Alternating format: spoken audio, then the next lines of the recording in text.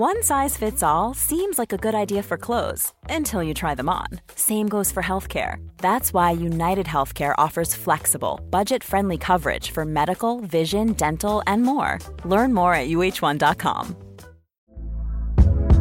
Hey there, it's Michelle Norris. I'm host of a podcast called Your Mama's Kitchen. When I travel, I'm usually looking for a way to find a taste of home when I'm not at home. And one of the things I love to do when I am at home is entertain. And Airbnb allows me to do that. When I was in California recently, I rented a house that had a great kitchen. And when we were sitting around the table, we're all thinking, we're in someone else's house. Someone could be in all of our homes as well.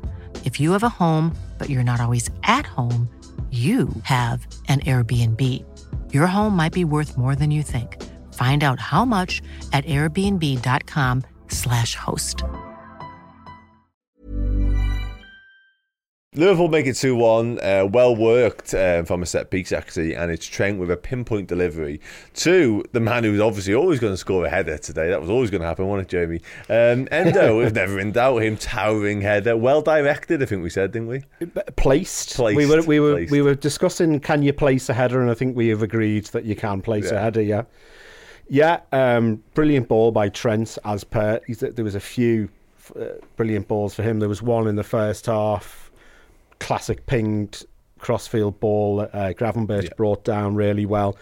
Yeah, really pleased for Endo. I was surprised to see there was a lot. I thought there was a lot of really good forward passing from him. I mean, most of us, I don't think, knew loads about him when we signed him. So I was expecting he'd be like a little kind of terrier type figure, you know, putting out a firefighting terrier, if that's possible, putting out fires, you know, all that. But there was a lot of really calm stuff from him, turning, getting his foot on the ball, pinging some quite fast, intricate passes through defence and stuff like that. Yeah, so really pleased for him. I'm looking forward to seeing a bit more of him. Because there's been a few questions about McAllister recently, and I'm not slagging McAllister at all, but I'd like to see him as a viable option for that deeper role potentially in the league going forward. Do you know what I find with him, and I can't quite put my finger on it, because I find the timing of his passes through the lines is excellent. I think so. More often than not. Yeah, I think so as well. He's really sharp. It's really concise. Incisive, really incisive, absolutely. But his timing for the crunch tackle is like a split fraction of a second or something. Or like if you had a stopwatch every single time, you'd be like 0.2, 0.3 almost, and you'd find your average where it's just he's just off it. And it's almost to the point where it's not that bad where the player gets a clean run off him. It's almost like he always gets half of something on the ball, but it's just not enough to put us back on the front foot and get us back on the attack. And I think maybe that is just a bedding in thing. Maybe that is the longer the more game time I get within the setup, the quicker I'll be in, and I've got to snap into it, and obviously just kind of being alert to those situations. The more you're in it, the more you're alert to it, kind of thing. And I think that's the only drawback from me that just makes me not necessarily wince, but I always just think I can see it. I know he can see it. He's just a little bit slow on that for me. And I think once he gets up to speed, I think he does become the viable option. And I think what you just suggested and I mentioned, I think that to me is when he does definitely become the viable option in that Premier League, whether it could be in for McAllister or whatever it might be. Interesting that. And I think overall tonight, I think he had a decent night, actually, to be honest with you. One of his, probably his best performance today, actually, in Liverpool. Obviously, the goal, and he gets a goal as well, absolutely. But generally speaking, his confidence went up after the goal as well. It did, it did. There's a couple of moments. There's one where he sort of does, what you're talking about there, he doesn't quite get there at time, and they just kind of go round him. He got skinned at one point. Yeah, and the guy even used his name. It's like, Endo, not quite. And that's the sort of stuff you really want to see him doing, because that's the sort of stuff we missed so much last season, and we have missed a little bit this season as well. So it's interesting in that. But I'll let you sort of the final word on him, Jay, if you like, in his performance tonight, because I think this is a massive step in the right direction. You both said there that all of a sudden, based on this one performance, your confidence in him being that option for the Premier League has gone up. Is that fair to say? Yeah, definitely. He's playing I know the level isn't the same, but he's the captain of Japan, who are probably one of the in-form sides in international football. So there's definitely a leader there, someone who takes responsibility on his shoulders. You know, somebody who can be, you know, they just spanked Germany 4-1 and the manager's got the sack. Someone who can mix it with the best midfielders in world football.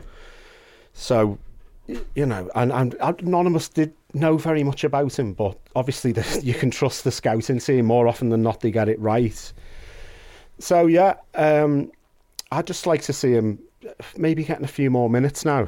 And the other knock-on effect with that is I'd like to see McAllister as an option further forward as well. I'm sure, because when we signed him, we all saw him for Argentina in the World Cup, scoring goals for Brighton, scoring shots from the edge of the box, playing through ball, stuff like that. I'd like to, if he can come in and be used as an option, will that free McAllister? Will that get a few people off McAllister's? But I don't think there's been a real, massive negative. It's not criticism of him, because we all know the huge caveat in his position.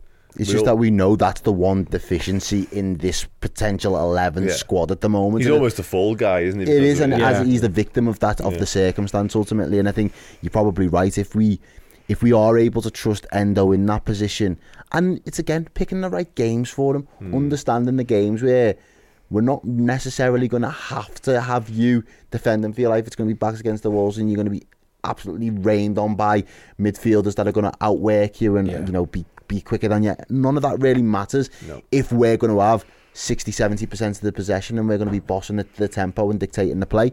So there are going to be games where we can throw him in, but I think it is that trust in him getting up to speed to know those moments and just read. I think he's got the reading of it, because it looks like he knows where he needs to be. It's just at the minute the pace of things are maybe just a little bit too quick for him, and that's fine, because as I said to you in the build-up, I think that was very Fabinho-esque until Fabinho got to that Christmas period of his first season, and then something clicked and he didn't look back. And if we are giving him up for a similar time of the season, then that's when our difficult fixtures are. Yeah, we got United. Whether that's difficult or not is a different conversation. But we got United, Arsenal. Obviously, Man City is quite a bit before that. But we play Newcastle as well on New Year's Day. So if we are getting him ready for that, and he's just got to sort of see us through that little spell, then sound happy days. But I think the only thing I'd say about the Fabinho comparison, and I get it, and it's spot on, but Fabinho had time on his side, which sounds really harsh on Endo. It's true though, but it is facts. also we had seasons to come with Fabinho, but I don't think we have with Endo. I think he's a stopgap, and when you sign a stopgap, I said it the other day on the news, when you sign a stopgap type player, you want him to be plug and play, because he comes in, does a job immediately, and he hasn't done that. So you do start to think, and you start to look at previous signings, Arthur Mello, Ben Davis, Ozan Kabak, and he's not them. He just isn't. He's better than them. He's better than them, yeah. But at the same time, you do start to think, well, if he's not playing now, when's he ever going to play? You know what I mean? So it's an interesting one. But I think tonight was a really impressive performance. Step in the right direction. Goal as well, step in the right direction. Yeah, so I think we will start to see a little bit. I hope so anyway. So we'll start to see